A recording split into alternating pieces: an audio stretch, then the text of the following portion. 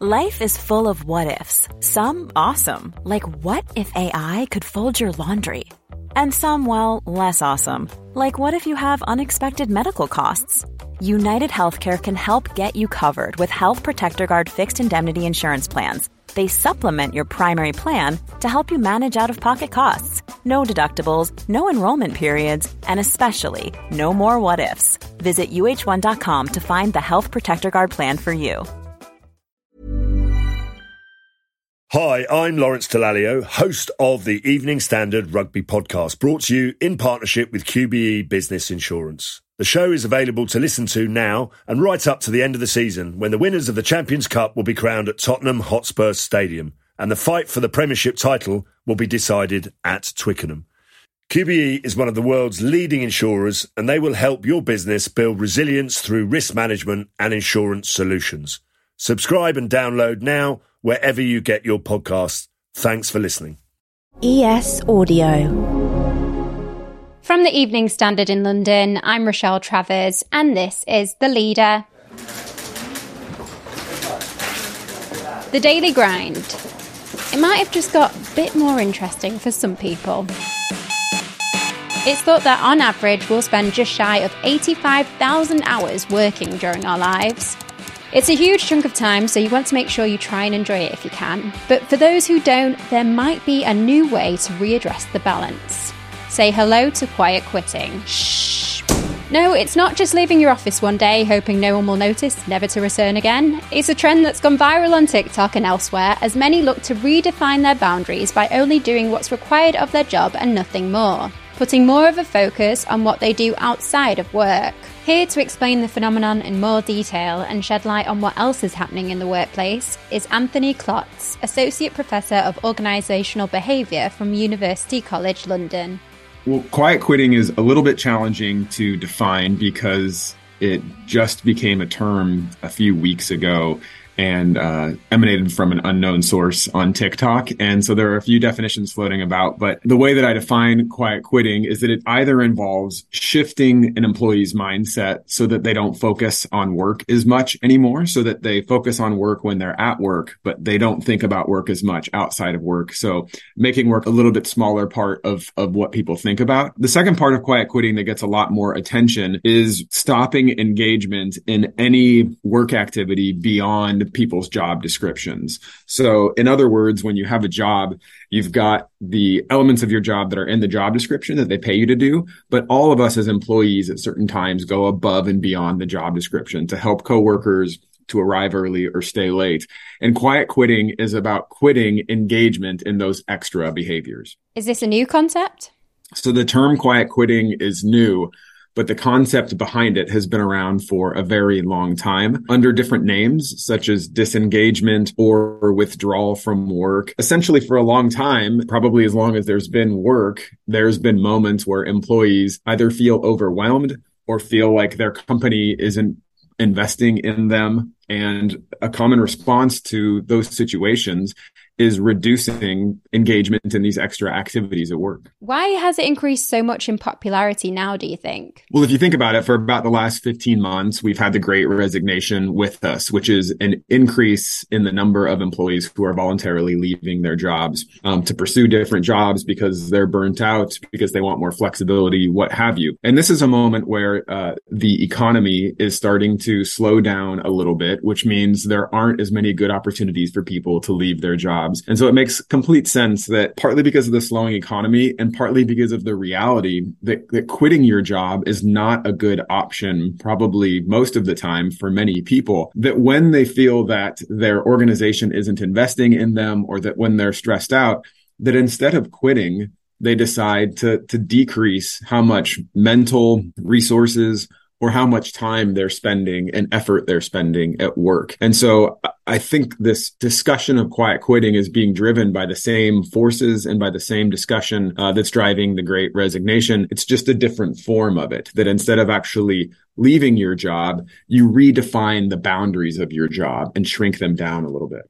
Given the cost of living crisis and this period of uncertainty we're in, do you think that quiet quitting and the Great Resignation will sort of die out you would assume that people would be counting on job security and stability to see them through to the next year, really. Yes. Well, it would make complete sense that the Great Resignation is going to slow down as the economy slows down, because leaving one's job becomes a less appealing option because there's less good alternatives out there. Quiet quitting is a little bit different, or employee disengagement is a little bit different. This could be where employees actually would like to quit, but can't, and do need to find other ways to perhaps balance the amount of time they're investing in work. And so, while I do think if the economic projections are correct, that you will see resignation slow down, I don't think that's necessarily going to happen with quiet quitting as well. And so the challenge for leaders exists regardless of what the economy does. In one way, it's a problem when you have high numbers of employees turning over. In another way, it's just a different sort of problem when you have a large number of employees who don't feel motivated to go above and beyond their job description. Let's go to the ads. Stay there to hear more about quiet quitting and workplace culture. Whilst you're here, why not give the leader a rate and follow?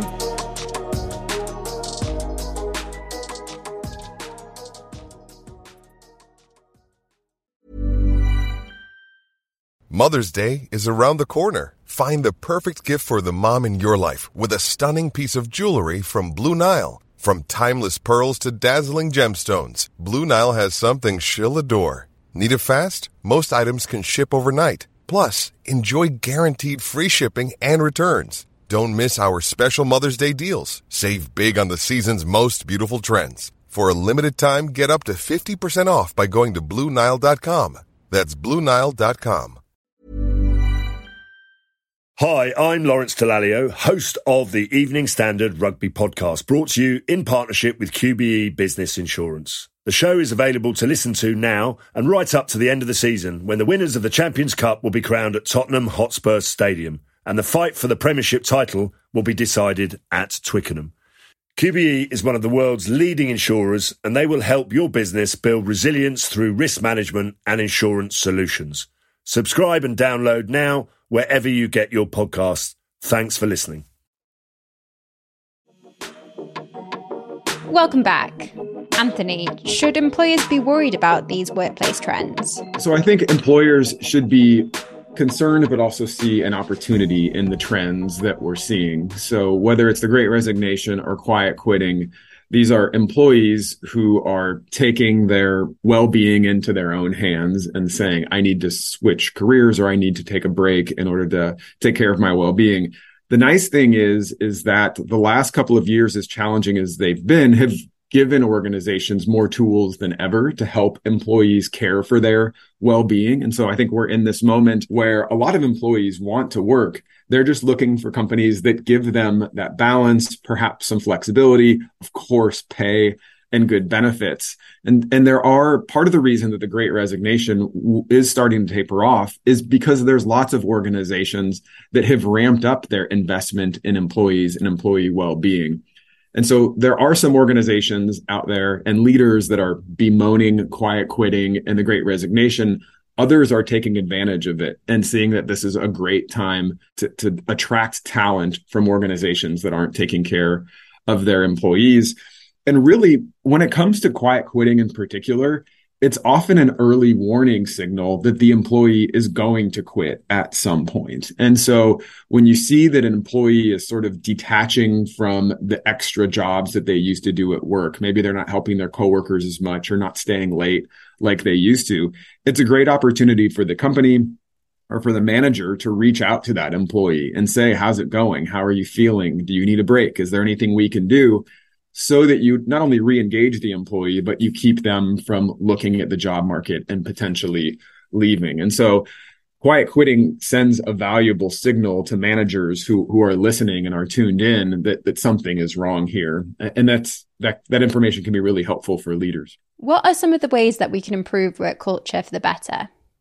This is a fairly broad answer, but when I don't think it was long ago, in 2019, there was a lot of focus on the amount of what I would call, or others have called, hustle culture, and sort of the celebration of being busy and hustling and making your life all about work. And I think there's this opportunity that we've realized over the last couple of years to shift work a little bit and make it a valued part of people's lives, but not their entire life. And instead of celebrating hustle culture, celebrating good balance and people having rich lives outside of work. And so what we want is employees, when they're at work or when they're working, to be their best selves and be as productive as possible, but then to detach from work and have other areas of their life that bring them satisfaction and meaning.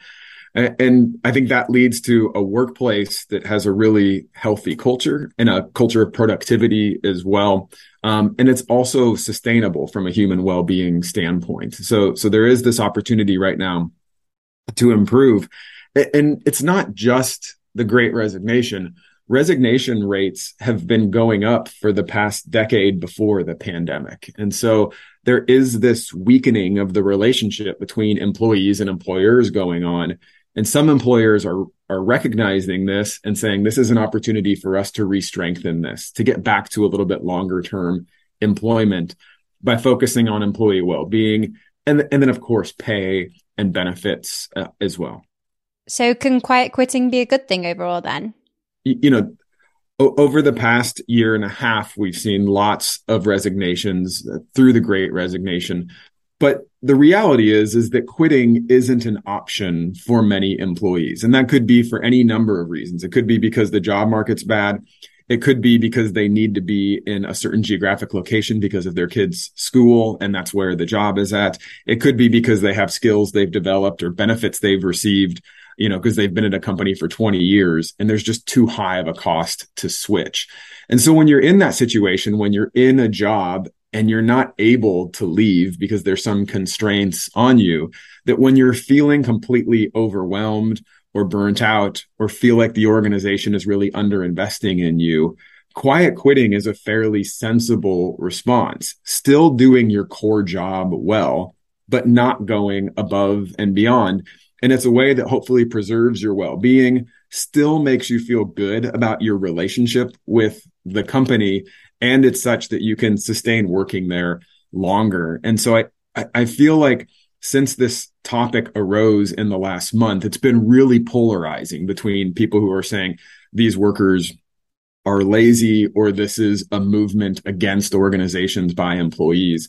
And I really think it's more subtle and somewhere in the middle of that, in that it's a sensible response that many people have engaged in at some point in their life, to just feeling like I don't want to quit or I can't quit, but I need to change my situation or I'm really going to be struggling here. And that's it from The Leader. This podcast is back tomorrow at 4 p.m.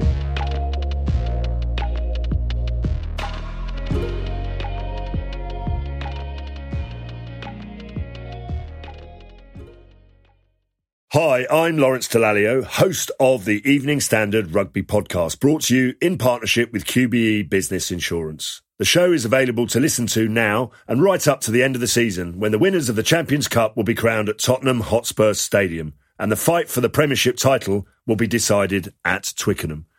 QBE is one of the world's leading insurers, and they will help your business build resilience through risk management and insurance solutions.